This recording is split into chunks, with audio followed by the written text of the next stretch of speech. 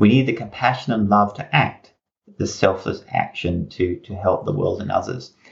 But the other wing to the bird, we have to intelligently apply that love and action, because indiscriminate charity causes more problems than it creates. This is why, vast majority of charity money you can mildly just throw it down the tube.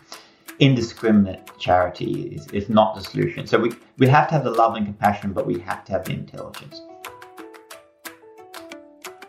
Welcome to Talking Apes. Love, empathy, privilege, those aren't words you generally hear floating up out of the trenches of conservation battles. But for my next guest, Leif Cox, he believes we have to see beyond the mere mechanics of conservation. For over 30 years, Leif has shared an intimate connection with what some primatologists call the second most intelligent animal on Earth, the orangutan. Culture, not just genetics, have shaped who the red ape is, and Leif feels he can only refer to these fellow sentient beings as persons. And by that, he means persons in the most human sense of the word. Leif Cox is the founder and president of the Orangutan Project, an Australian-based NGO which seeks to protect all three critically endangered orangutan species and their rapidly disappearing habitats on the islands of Borneo and Sumatra. For Leif, his devotion to orangutans and the conservation of their rainforest home is one and the same, but his pursuit of solutions is equal passion and pragmatism. In Leif's own words, simplistic solutions, like banning palm oil, are great for marketing and fundraising, but they don't really work in the real world. On this Talking Apes, we'll explore the complexity and nuance of saving a species and an ecosystem on which we all depend. Hi, I'm Jerry Ellis, and this is Talking Apes, where we explore the world of apes and primates with experts, conservationists, and passionate primate lovers from around the world. Talking Apes is a podcast that gets to the very heart of what's happening with and to apes like us. The Talking Apes podcast is made possible by generous support from listeners like you to nonprofit Globio at globio.org.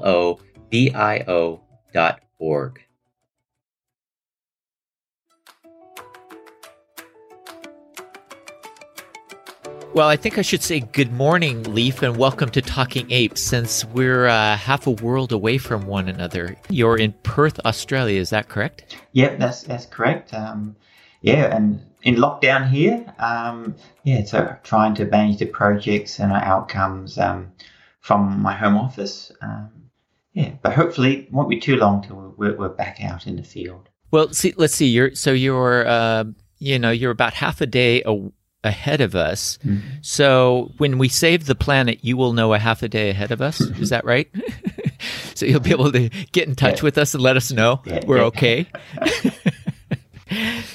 Actually, that is kind of the direction of this episode of Talking Apes that I'd like to head. I'd like to talk about solutions to some of the problems that we face. And I think it's interesting that your focus is on orangutans, and because they connect to ecosystems and networks that really do, I think, emblematically shine a light on how we have to take care of this planet in general. And part of the reason that I was excited to talk to you is you have 30, maybe over 30 years experience, not only with orangutans, but seeing this incredible animal from sort of two sides of a human experience. I mean, you initially were a zookeeper working with orangutans, so you saw how people react to species in that context, and then over the course of your life, you've evolved into a conservationist and activist, I guess you would say, and passionate. I don't know if humanist is the right word. Passionate speciesist, I think, because you seem to be passionate about humans and other species with equal excitement and verve. But when we knew we were going to have you on, there was something I'd read many, many years ago. I read your book, Orangutans, A Battle for Survival. And what's interesting is over the past 20 years since that book was published, I feel like it's become not a battle of orangutans for survival, but a battle for all of our survival.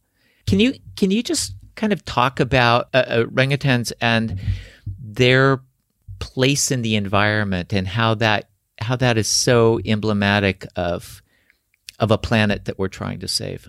Yeah, the main thing is always to understand we're all connected, and the old paradigms of our tribal mind of us against them and short-term thinking are just destroying us. We have to kind of outgrow that natural mind, which fixes us into this destructive, exploitative way of interacting with the world. And so saving the orangutans and their rainforest environment is destroying the planet, is destroying local economies.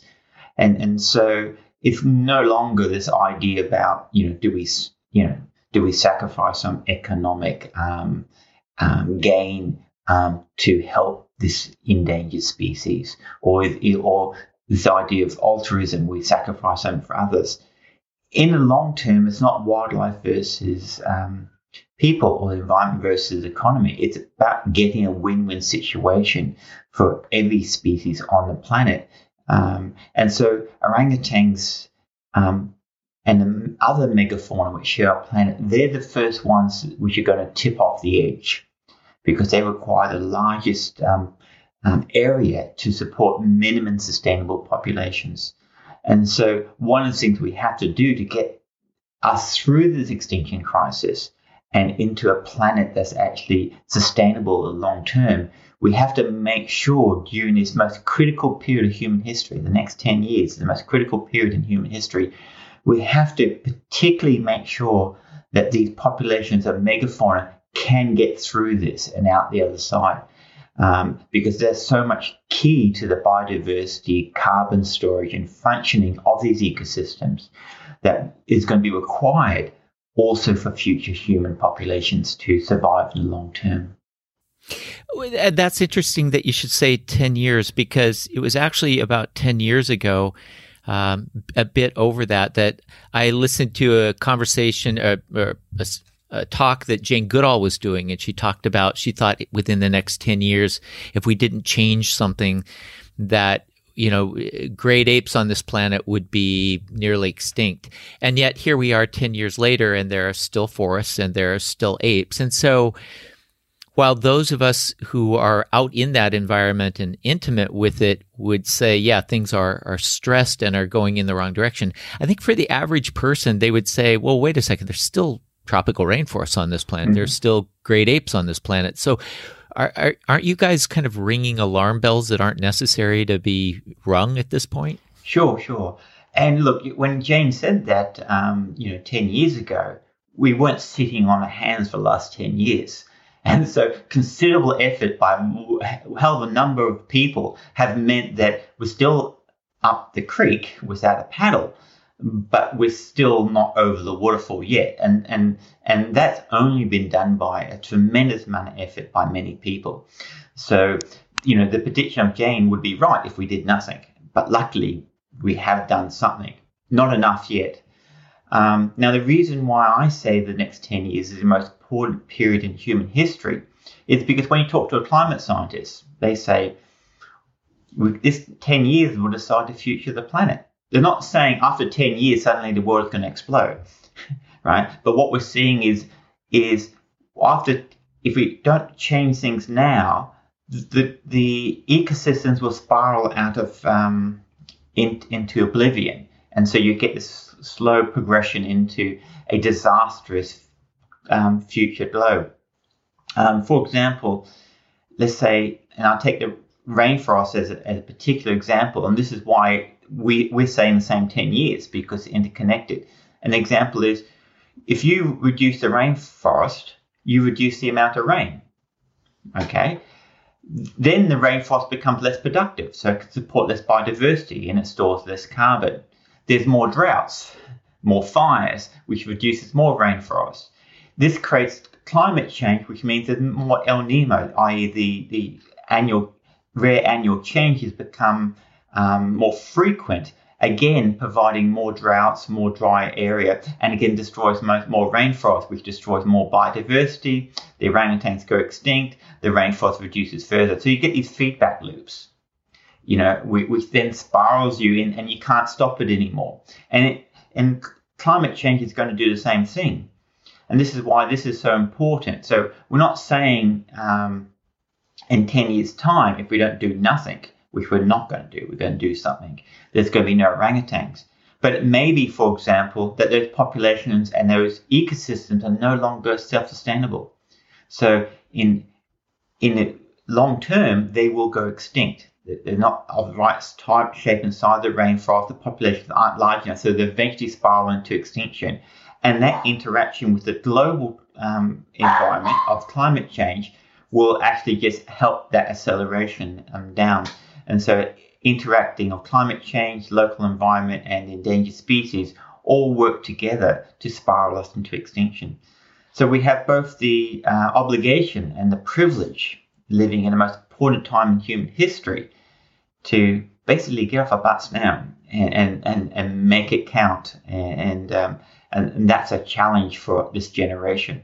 Future generations may be given a basket case of an economy, basket case of an environment, and which they won't be able to recover from. We can turn it around, and it's our generation which has the obligation to do that. Well, there's a couple of things you said there that are really interesting. One is privilege. I don't think people, that's an interesting word to use in this. I don't think people think about this. I think they stumbling on my words here, because I think they think that it is a dire situation and an obligation, but to think of it as a privilege is maybe an interesting way to think about this opportunity to make a better world, or make a world less bad. It is a privilege to live in this time. From perspective is the selfless work for other conscious living beings in the world is the most beneficial thing for our own selves. It's a win-win situation. All these things are win-win situations. So if you become less selfish and you're working diligently for the cause and help of others, and you're pitching the largest ideal that you can aspire to, you will live a wonderful, beautiful life. And so therefore it's a privilege.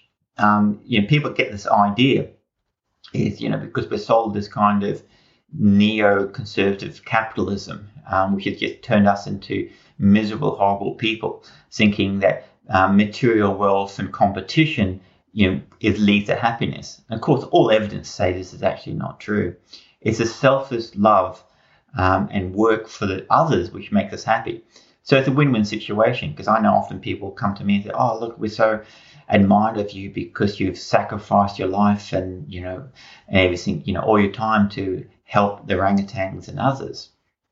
You're crazy. To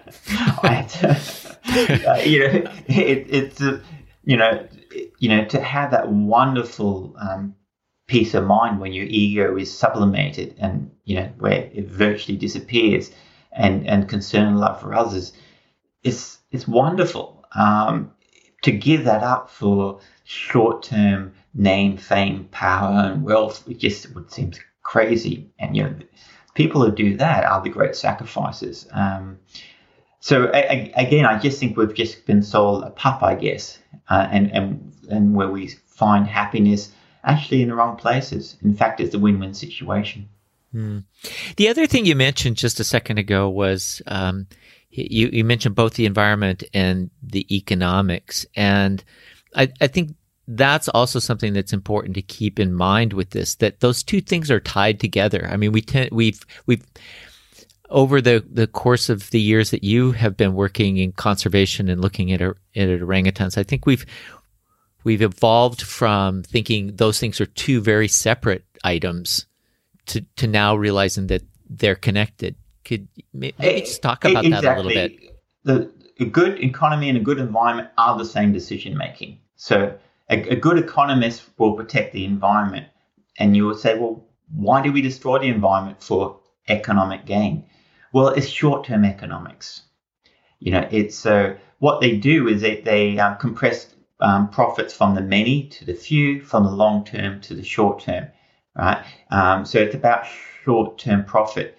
And the only reason that they're profitable because they can pass the true cost of production on to the powerless, the future generations, number one. endangered species, environment, local people, and the poor people. So it's an exploitative model, which is very good at making a few people very rich. Right? But if we want an economy which is going to be prosperous and enrich everybody, we have to bring in long-term economics.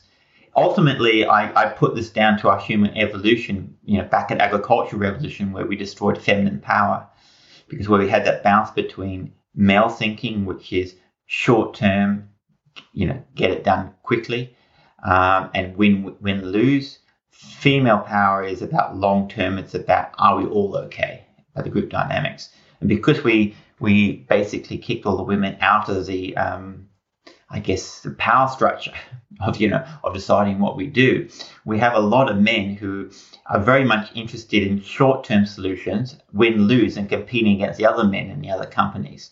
And they just simply are not evolved to have the insight to think that, the better long-term solution for their children, their community, and the globe lies in changing the paradigm of how we approach the world. How does that resonate when you're out on the road talking about these issues? When you push the sort of a feminine agenda to a more balanced thinking and long-term approach? Mm-hmm. Well, it's important because we have to address the root of the problem, and we're very good as a species of addressing things which is external and short term. So, for example, if, let's say, North Korea was the cause of climate change, we would have solved it in 2 years' time. we know who you are, we know where you live, and you're not us. We're really bad at solving problems that we are creating, and so, and that's where climate change and environmental conservation all the struggles. And so we need to reform ourselves to reform the world. So that discussion, I guess, has to happen. But on the flip side of that, the answer to the other half of your question is, because conservation and environmentalism is intuitively understood by the feminine mind a lot easier, because it's group thinking, it's long-term thinking. So if I always used to kid, there's some wonderful men who support us, and they're fantastic. But I used to kid, a few years ago, if I walked in the room and gave a talk and it's full of men, I'd walk out, because I ain't going to get anywhere. But it's full of women. Like, oh, right, fine. Okay. They're going to understand what I'm saying. But I'm not, please don't get me wrong, I'm not knocking masculinity or masculine thinking. What we need is balance. We've evolved. It's a bit like having, the Senate and the lower house. These two powers in the tribe meant that we made ultimately good decisions, because these two ways of thinking bounced out to make the appropriate decision for the tribe. We've just, after the agricultural revolution, just lost that balance, which we need to put in place in order to ensure that we have a sustainable future for our children. I'm only smiling because, as I mentioned to you before we jumped into the podcast, I lived for a few years in Australia. I spent a fair bit of that time in places like the Northern Territory and outback Queensland, and that feminine approach would have had an interesting conversation in a lot of pubs in that part of Australia, because there was very, very much an outback mentality there that was very different than you're talking about. I'm interested in your thoughts on orangutans as apex species in this environment of Borneo and Sumatra, and how they represent saving this landscape. I know that a lot of the work of the Orangutan Project is in Sumatra, and so if you want to base it around there, that's fine too. But how is saving this species? People call them flagship species or apex species, or the charismatic megavertebrate, or whatever the phrase might be. But for those who don't fully understand how that works in an environment system or a natural system, maybe talk about that. I prefer the term umbrella species. And so the idea is, let's say if I go out and say, look, I'm going to save the orangutans as a large species that has to have a large area to survive in sustainable populations. All the millions of other species individuals will come along for the free ride. You don't have to have a Save the Monkey project or Save the Gibbon project or Save the Bear. They'll all come along for the free ride under the umbrella of orangutan conservation. So you can choose one charismatic species and, of course, help those is extremely important. But all the rest will come along under the free ride, including indigenous human populations who rely on the environmental services and the ecosystem for their own economic prosperity. What we actually found is that a few species were falling out from this umbrella of orangutan conservation, the elephant and the tiger. So we actually started the International Tiger Project, International Elephant Project to address the particular human-elephant conflict problems that we're experiencing elephant and criminal syndicates poaching tigers, and therefore bring them under the umbrella of our conservation program. And as I mentioned before, this is always a win-win situation. So saving orangutans isn't putting orangutans before people or putting orangutans before a small reptile that lives in the forest. It's about creating a framework which benefits all, and we've just chosen the orangutan as the most intelligent way to communicate and express our love for all living beings through intelligent action to achieve a sustainable future for us all. So you use that word intelligence a couple of times right then, and talk a little bit about the intelligence of an orangutan. I mean, you've spent all this time with them in close proximity and looking at them further afield. Where do you see the orangutan in terms of all the great apes, including ourselves, and where does it fit into that puzzle? There's two things. If you're talking about just measuring intelligence in human terms, they're the only next to us. They are the most intelligent species that share our planet. They're a lot smarter than gorillas and chimpanzees and bonobos. Anybody who's worked closely, hands-on with that species will tell you can't go to a great ape keeper in American Zoo and say, they're going to laugh at you, say anything but the orangutan. Although a lot of people, because they're much more human-like and actually closer ancestors, may say the chimpanzee. But no, orangutans are the most intelligent species that share our planet. But the other aspect to us is we always measure intelligence by our own standards and values. And we do this culturally. Amongst human populations, measuring intelligence, there's huge cultural biases because, having a large brain is the most energy, most costly thing to have. It makes sense while you're evolving. So, for example, a huge amount of our daily calorie intake goes to support our large brain. Yeah. And so if you're, let's say, a large-bodied live animal in the rainforest, developing intelligence in the larger brain that's required to support their intelligence without use basically makes you vulnerable to extinction, because you increase your calorie requirement, but there's no extra benefit. You're not increasing calories from that because of no use. So you're not suddenly going to find an orangutan who starts developing human-like intelligence. It'll go extinct. That's a dumb thing to do. What it does is develop intelligence which is most adapted to its environment, both genetically and culturally, because it's huge. Because the large intelligent animals, their brain is basically programmed through culture rather than programmed by instinct, such as lesser intelligent animals. And so, for example, orangutans, their temporal spatial map, in their ability to remember where food is, both in time and space over a large distance, out exceeds human capacity enormously. And so from an orangutan's point of view, from their lifestyle, humans are dumb as all hell. They can't understand why we survive when we're so stupid.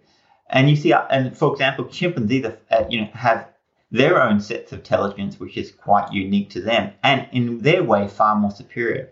And you can go on YouTube now and see chimpanzees in Japan that can outdo number puzzles, like maybe 10 times faster than a human can. So from the chimpanzee's perspective, we're quite stupid as well. I mean, the word orangutan is derived from person of the forest, or sometimes people say old man of the forest or something. And you've been quite outspoken regarding the sort of personage quality of this sentient being. In fact, if I'm not mistaken, you were involved with the case in Argentina. Was that right? Yeah, I was an expert witness in the court case in Argentina to give an orangutan human rights and free it from captivity. Let's talk a little bit about that, because you mentioned another word, culture. And I don't think people generally think, culture seems to be a human quality. Yeah, we often focus on culture now because human beings have been trying over many years to find out why we're so unique and great. Unfortunately, we just got to get over ourselves. We're not that unique and we're not that great. We've been relatively successful at being exploitative, and which will eventually fall down if we don't overcome our biology. So in a way, we have the intelligence of a rat plague or a mice plague. Sure, there's some short-term gains from what you're doing, but in the end, you're not going to be that successful. So we have to kind of outgrow our biology. But we focus on culture because there was, man was a tool used, and that made us so special. Of course, we find that all sorts of animals use tools, including otters and monkeys and orangutans themselves. Then we said, we have culture, and that's what makes us unique and special. But what we've found is, animals such as orangutans, chimpanzees, and elephants have culture, because there's actually two ways to adapt to the environment. One is by natural selection, and that's, for example, let's say you're a tiger and you have lots of offspring, all genetically a little bit different over your lifetime, and then nature will select which one of those offspring is most suited for the ever-changing environment. That's natural selection as we know it. Intelligent species say, actually, we've got a better way of doing this. Is we say we're going to have fewer species. They're going to be born with vacant brains, not much instinct. And we're going to have long maternal periods of learning, which is going to program the culture. And this makes each species uniquely adapted and to the ever-changing environment. It's far more responsive than natural selection alone. So it's an extremely successful model. So intelligence, large brain, long maternal learning periods. And so this is the way orangutans, elephants, and other intelligent species adapt to the environment. Only problem is this really only can happen when you have no natural predator. Once you introduce natural predator, the intelligent species spiral to extinction fairly quickly because they're investing heavily in very few offspring, rather than investing very little in many offspring, which is genetically diverse. So orangutans have a unique and beautiful culture, which they pass on from generation to generation. And I myself, working with many orangutans, you even see the cultural variations and family variations between family lines, how they approach things and how they do things differently. And you see populations, extremely different cultures, which develop to adapt to every unique environment. And as the same as we do. And do you have some examples of that? I'm curious, like what kinds of things have you seen that you classify as that adaptation, cultural adaptation in orangutans? Mm-hmm. Well, we see, for example, different tool use in different populations, and they're using too differently. And so they have a cultural way of using tools. They also have a cultural way of raising offspring, which can be quite different between groups, because similarly, humans are in the same situation, roughly. It's not so extreme as in orangutans, because we have this mixed tribal group where the orangutans are basically come up almost as single mothers within the rainforest. But predominantly, culture is passed down to the female line. raising the offspring and developing. And natural selection occurs down the male line. The males go off and do reckless behavior, especially when the young have a high death rate, and the ones who survive, genetically pass their genes to the next generation. Whereas, let's say, even with human females, this is why you don't send women to war, is because you start knocking off your women, which is determining your reproductive rate, your population will go extinct pretty quick. So it's always natural to protect the women and children. Young men go off and have reckless behavior and put in danger, because you've got men for natural selection, women for culture. And this is actually more extreme in orangutans. So you got your male orangutans go off and fight and get into mischief and die at a great rate. But that's fine, because you only want the best to survive, to pass their genes in a generation. But you need every female to survive. And spend the time and effort passing on that culture from generation to generation.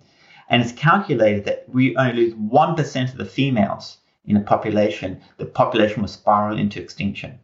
Whether we can lose 50% of the males in a population, and the population is actually very healthy. So you see these cultural difference, biases between the sexes of what is important. Let's turn that then to survival, and let's talk a little bit about the conservation of this habitat and these forests, and of course the orangutan. Maybe outline the key issues here for those who aren't. I mean, palm oil is the one that everybody always hears about. That's sort of the red flag flying up there. But it's I think it's a little more complex than that. And maybe you could just touch on what are those key issues, and then I'd like to start talking about solutions. Yeah. Because I think it's just, we every morning we get up, and we can find somewhere that we're being told that it's all hell in a handbasket. Mm-hmm. And as Meg said to me earlier today, there's a dozen headlines that will tell you how much is being lost and how many of this species, mm-hmm. and you can just fill in the species. So let's talk briefly about what the pressures are and what they're facing, and then maybe really focus on the solutions. Yeah. So in a broader context, we need two things, and I call it two wings of the bird. We need the compassion and love to act, the selfless action to help the world and others.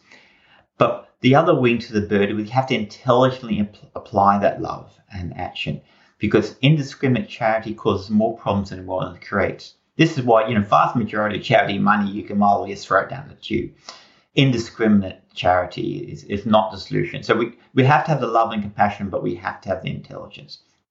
Now, the classic example is the first thing people think about when we're talking about orangutan conservation is palm oil. The reason being is you see a rainforest, you come back next year, now there's a palm oil plantation. You go, well, okay, the real issue is palm oil. So if we ban palm oil, have sustainable palm oil, which is not true, you can't have sustainable palm oil, but let's pretend there's less destructive palm oil, then suddenly we will save the forests. But it's actually not true, because it's not really understanding what's happening. It's not intelligently seeing the situation. The rainforest can be destroyed solely for the value of the trees alone, because trees are worth money. Your mother lied to you when she said money doesn't grow on trees. It does. It's very valuable. And so stopping palm oil will not stop the trees from disappearing. But businessmen are pretty intelligent. Once they have destroyed the trees and got money in their pockets, they'll plant a short-term crop for the most short-term profit, and that can exploit the environment past true cost production of power, so they can enrich themselves as quickly as possible. Now, if you came along and said, look, you can't plant palm oil, they always think, well, I can plant sugar palm, I can plant rubber, I can plant pulp paper. I have other options. So why would I leave profit sitting there when I have other options? Yeah.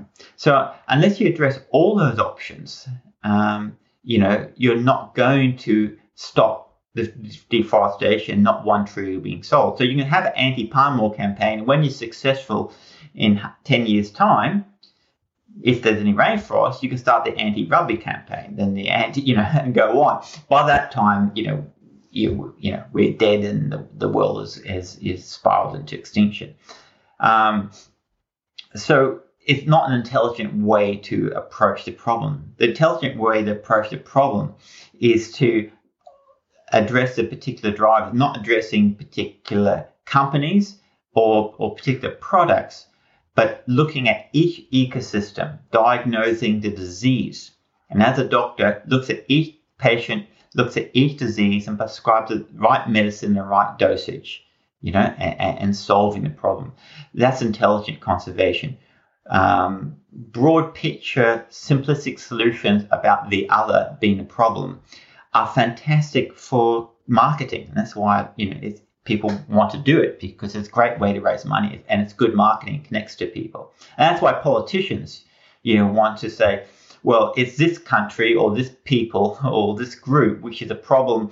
It's not us, it's them.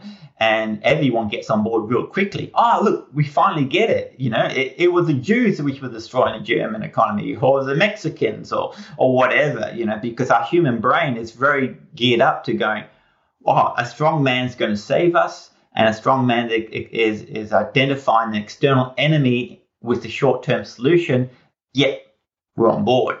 And it's actually worked for our evolution. That's, saved our asses in our evolution on the savannah and the rainforest for generations. But it's pretty useless in the modern environment. And so we have to go beyond the instinctive way of dealing with things and identifying problems to address them more intelligently. And unfortunately, we haven't got time to evolve, and we haven't had time to evolve. We're basically hunters and gatherers, misaligned to live in a post-industrial revolution environment. And so we haven't had time to adapt. So we have to forgive ourselves for why we make these stupid decisions, and we continue to make the stupid decisions. But for our own survival, it's imperative. It doesn't make sense that we at least get out of this in the next 10 years and start intelligently applying solutions in the world. As you look at not only the situation with orangutans in Borneo and Sumatra, but just even globally, it seems like we're approaching these problems with old brains, old linear thinking, and yet we have to have a more holistic, circular, if you will, thinking approach to solving these solutions. Where are those stars of hope that we navigate by? How do we do this? In your mind, how do you do it? And maybe you could even relate it to a little bit of, you were talking about, using this passion and love on one wing and intelligence on the other wing. How are you doing that? How is the Orangutan Project doing that in Sumatra as an example? Yeah, no, it's a very good question. And the answer is, is in your question. It's love. Because, we're not very good at, intelligently applying ourselves to these sorts of problems. We're just not evolved to do that. But there is an intelligence in love, and understanding within love, which cannot be easily understood. So there's only one thing we need to do to solve the problems. It's to expand our love and consideration to all living beings on the planet. Up to a third of global warming is caused from the meat industry and overfishing, and destroying, cruelty to other living beings. If we took up a plant-based diet, and we stopped hurting and exploiting others for the pleasure of the taste of their flesh, we will suddenly, actually have a lot of global warming under control. If we care and love about our children, and want to create a better planet, we'll stop having short-term exploitative subsidies for fossil fuels, for a few greedy people, to allow future generations to have prosperity. If we save the rainforest with the indigenous communities, indigenous wildlife for their own sake, we will mitigate, another 20 to 30% of global warming, and start rewilding the planet. So if we just simply apply love and compassion, which is a win-win situation, because if you love and have compassion to others, you become happy, yourself. So this is not sacrifice at all, as I'm trying to indicate. So my answer is how we overcome the inherent problem with the way human thinking occurs is to develop our hearts and love, and those solutions will become more easy and more apparent and more effective. I mean, it almost sounds like the subtitle to your book, Finding Our Humanity. Well, exactly, because all my books are obviously autobiographical in a way, but they're also telling a different story. And I guess you can categorize in some way Finding Humanity is the autobiographical spiritual journey. And the reason why I wrote that as compared to the other books is the understanding that originally thinking as a scientist, coming from a scientific background, is lack of knowledge, and application and skills or whatever is the problem and the solution. When it's not, it's empathy, lack of empathy, lack of connectiveness, inertia, fear. All of these things are actually the real things which are stopping us from solving the problem. And so unless in my small way of connecting with people and trying to solve the problem, I address the real issues which are stopping us from getting there, I'll be remiss in my duty to do the best I can to save the orangutans, the other biodiversity, and do my part to mitigate climate change. How did orangutans connect you to your own humanity? One of the interesting things is and the wonderful thing that a lot of people experience when I take them on eco tours into the jungle to meet orangutans, is seeing the humanity where you least expect it. Is a wonderful experience. And for me personally, starting to work with orangutans and understanding that they're intelligent persons, is a wonderful experience, which expands your consciousness to some extent. You suddenly, you're here and you go, oh, actually this consciousness, and this intelligent expression of love in the universe is far more expansive. And that in itself is a wonderful experience. But in addition to that, I've found in the orangutan's eyes a more noble form of humanity. And the example I give is, we killed over 1 million orangutans, macheted them, burning them alive, shooting their eyes out, most horrific way. And although they're 7 to 10 times stronger than a human being, there's not one recorded case in a sanctuary, a zoo, or in a wild an orangutan ever killing a human being, even though the male's got teeth like tigers, canines like tigers. They don't seem to have that kill switch, where the human being in the right environment. And this is why you have war crimes, because you basically have these male hunting parties where for evolution they designed them to switch off, murder and pillage, and with as part of their survival strategy. And so we have this kill switch. We can switch off. This is why, you go to any war situation, there's war crimes, because you get this tribal hunting party mentality that comes into place. And chimpanzees have the same thing. Chimpanzees can rip off the genitals and faces off their foes, and it's all fun and games. Orangutans don't seem to have that. They just don't seem to have the ability. So they may fight for resources and etc., but they never do anything simply trying to destroy or intentionally hurt another, because they don't seem to be able to disconnect their humanity from others, such as we can. The word humanity, I know what you mean by using it, and I think I know what most of us mean when we use it. Do we need to find another way to express that? By using humanity, are we making a mistake? Are we saying to people, if we can show you the humanity there, with the humanness there, they're worth saving, they're valuable. If we can't, they don't have a value just intrinsically as themselves? I understand what you're saying. It's just not how I'm using the term. And I'm trying to use a term in which the audience most understands. So I'm talking that in the language of the cultural right time.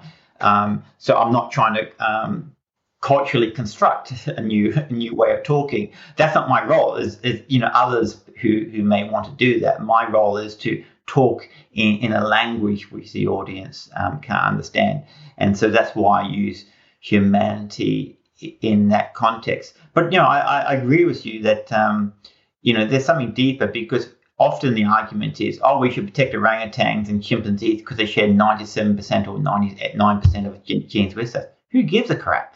Is the relatedness to us inherently, i.e. closer to us? But that's where our tribal brain gets to, the us and them. The more genetically similar to us, more likely we're going to protect you. This is how the human brain works. But that's the reality is that's not the reason we protect others. The reason we protect others is because they suffer, and they have intrinsic value as persons, and it's personhood beyond the human species, and to recognize that is finding the humanity, our own humanity as in humane, but finding the humanity, how we describe humanity, beyond the human species. And we have to do that. That's part of, as I described, with how we exploit animals, which are destroying our planet, and how we destroy other humans, which are destroying our planet. We have to find our humanity, and it's beyond the human species in order to survive. When you do your eco tours, and you take people in, and somebody is never seen an orangutan before. I mean, obviously they've seen pictures or something, and they're motivated to go with you to see them. What are the first reactions that you notice out of people when they first encounter orangutans? Mm-hmm. Well, there's a few things that happen on the eco tours. One is they're out of their comfort zone. And that actually creates a unique opportunity where they're open to new experiences. So you get the serendipity. The second thing is they're back in the rainforest, which is kind of back to home. And there's a sense of oneness and connectiveness, which can be surprising to many people. The third aspect is beauty. I mean, seeing an orangutan in the zoo, you see an ugly caricature of these magnificent persons. It's like seeing people in prison, or and going, that's how people act, and that's how they associate with each other. No, that's how they act when they're taken out of the environment and put in confinement. But when you see an orangutan in its natural environment, evolved and free, there's this wonderful beauty and this wonderful connection. And then, I do these talks every night, which connects people at a deeper level. That there's a scientific journey, there's a spiritual journey, and that sort of stuff. And so, what people get at the end of it is a serendipitous, beautiful connection with others through the orangutan, but beyond humanity. And so, again, it's a win-win situation, And this is a wonderful thing. So. Two things that happen is, we make money to help save the orangutans. We connect people at a deeper level, and we help them, and then they become more selfless and happier, and they give more. And so you get this wonderful continuation of a win-win experience. And that's what it's all about. And part of the reason I write Finding Humanity is in that context. When I'm talking to an audience, I'm not there like some sort of, self-help guru, selling him some, get rich quick scheme. I'm there not there to exploit them. Doesn't make sense to get money to save my precious orangutans. It's a win-win solution. If I can make people happier, more loving, and more selfish, and all those things are the same thing and interconnected, then they're benefited, and that expression of love and selflessness then hopefully will reflect back into saving the planet, including the orangutans. So these are all win-win solutions if we have the ability to expand our consciousness and mind beyond our tribal paradigm and be able to see it. I guess that leads me to one last question. And that is one which I know you've heard before, but I guess I'm asking it in a couple of different contexts. One is the journey that you just took us on, as being those folks who went and saw an orangutan for the first time.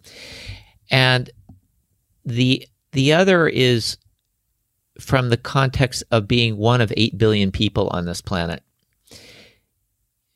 Some would say that, if orangutans disappeared, I live in Iceland. If they disappeared tomorrow, you know where I'm going with this question.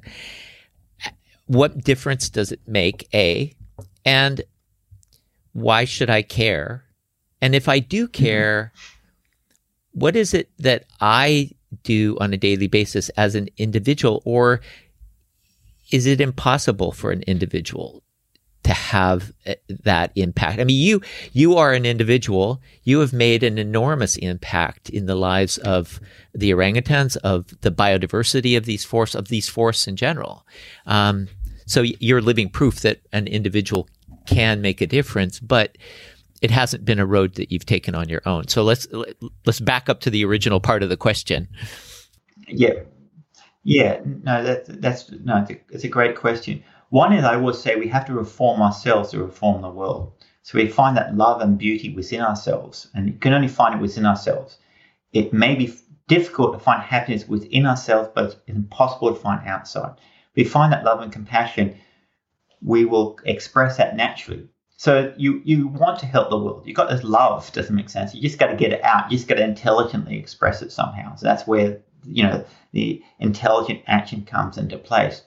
But there's also this flip side. You can kind of actually fake it till you make it. If people go out and act selflessly, they actually become more happier. It's a bit like we know that if you smile, doesn't make sense.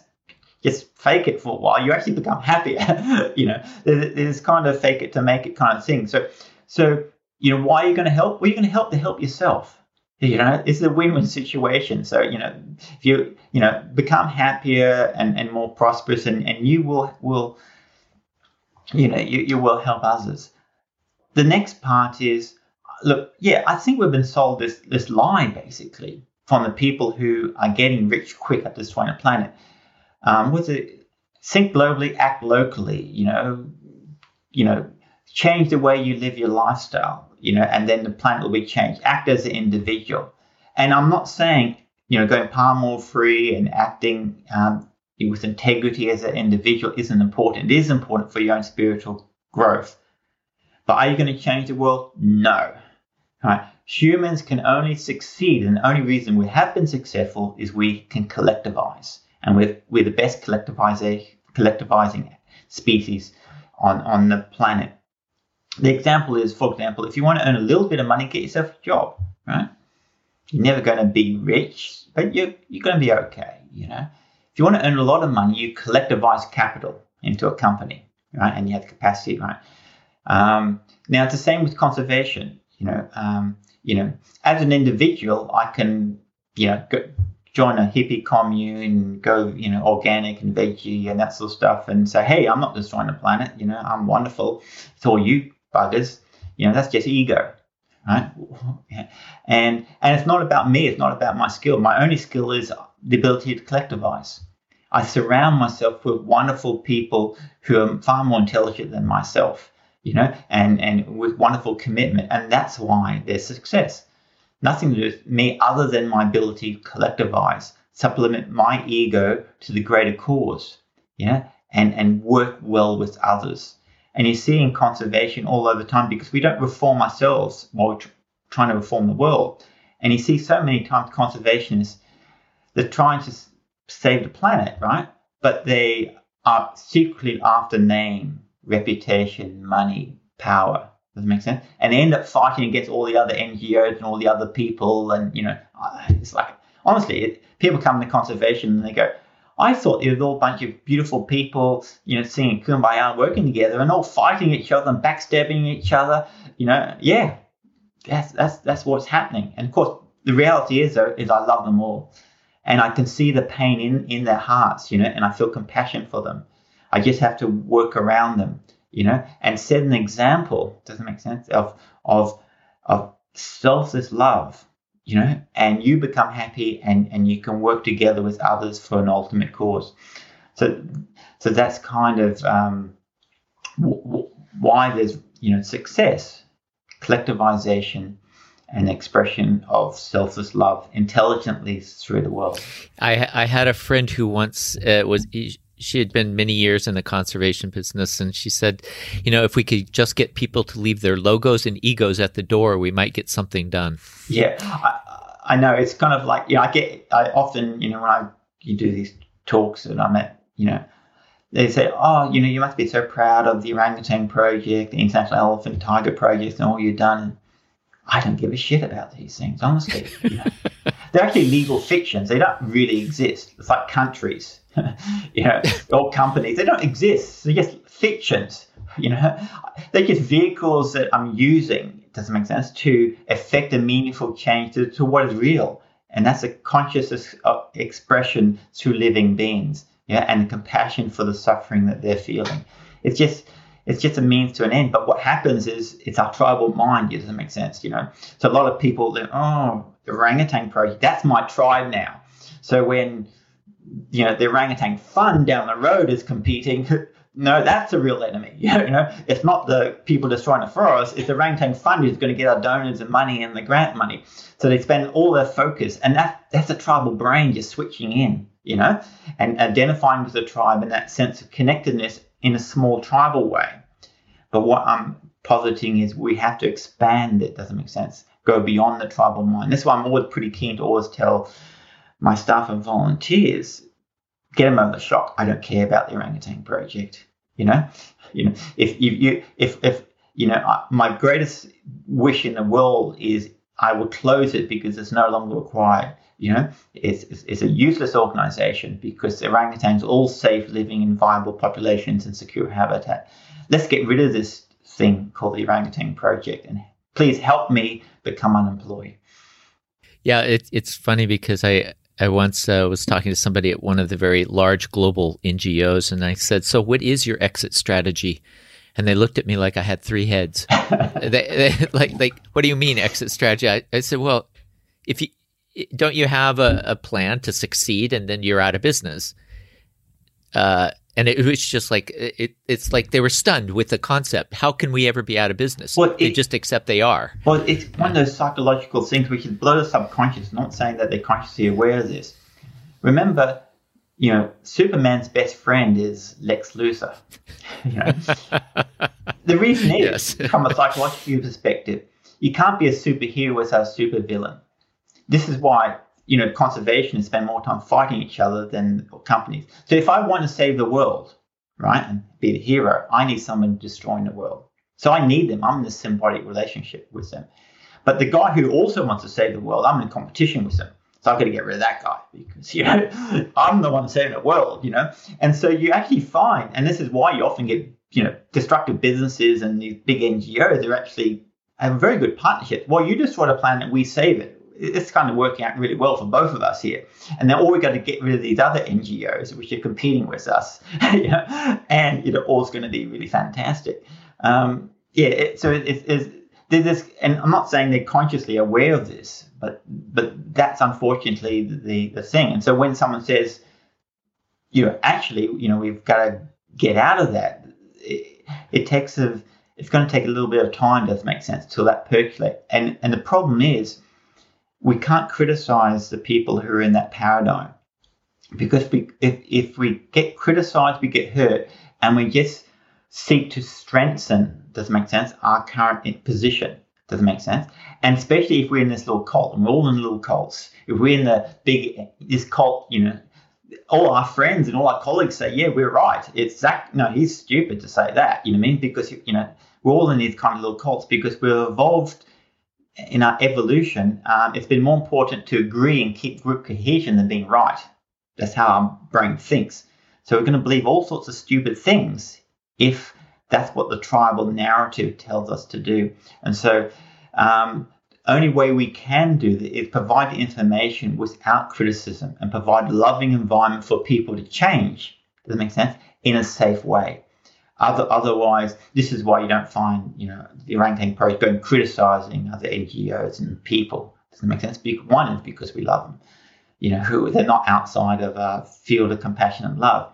But we know criticizing makes us feel good, because inherently criticizing anybody else is that you're superior. Does that make sense? That's the paradigm. So we're not superior. But what we want to do is have the facts and the environment to allow people to change. And that's how I think we're going to make meaningful change in the conservation world. Well, it's interesting that you say that, because it was just over, I guess it's almost 2 months ago now, that both the Indonesian and Malaysian governments sort of teamed up to hire outside PR firms to fight the push against the palm oil industry. They felt it was necessary to create their own PR campaigns in the EU and other places to fight this, what they saw as an attack. So that tribalism, is in full force. It is. And so, in the broader problem is, in general, we've lost our democracies to big business interests. Politicians will do what their funders tell them to do, not what their voters tell them to do. Because if you've got enough funds, you can get the voters to vote for you. And so we've lost control. And so we have these vested interests. In America, for example, the fossil fuels and pharmacies and whatnot, doesn't make sense. They control government decision making. And their vested interests is what drives politicians' decision making. But also they're in the same group, if that makes sense. They socialize together. They're the same people. And so they're in that cult. So it's not that these politicians are going, yeah, we're doing the dirty on them because we're getting money from the palm oil, the oil industry. Well, they're getting money, but they also think they're doing a good thing, and their mates and their tribes are getting rich, and it's all wonderful. So it's not at a conscious level, So it's at a subconscious level where the government is subliminal influence, and connection, both outright bribery to just the companies intelligently applying the tribal mind and connectedness with the politicians. And so it's no surprise, that governments then do the bidding, doesn't make sense, of their funders, in this case, supporting the palm oil industry. Even though the facts would be, the palm oil industry is going to leave Indonesia and Malaysia economic basket case in 50, 60 years, where these unsustainable monocultures collapse and the people will be starving. And they need to move away from these unsustainable monocultures now in order for the prosperity of, but in their group, where they all associate together, and you even get conservationists who, join these group industry organizations. They're all friends now, and they buy into, the collective lie, and they move forward. So you even might find conservationists supporting some of these things, because all of a sudden they become part of this collective delusion. Well, on that note, I want to thank you and let you get back to your tribe, because you're just starting your day there. So I'm sure your tribe is wanting to talk to you and needing you. And thanks for talking to the little tribe that we're trying to build here of talking apes. Leif, this has been, I know it's been kind of wide ranging, but I really appreciate your thoughts and just your insights. And I'd love to have you back on sometime when we can pursue some other ideas. We didn't talk a lot about the Orangutan Project specifically, and I know there's some things that you're doing in Sumatra that I would love to touch on and share with folks. So maybe we can get you back. Yeah, that'd be wonderful. The main thing is we're saving complete ecosystems with the right type, shape, and size of forests to take orangutans and other biodiversity through this extinction crisis. And it's a wonderful way that we're offering people the opportunity to collectivize, and make a meaningful impact in the world.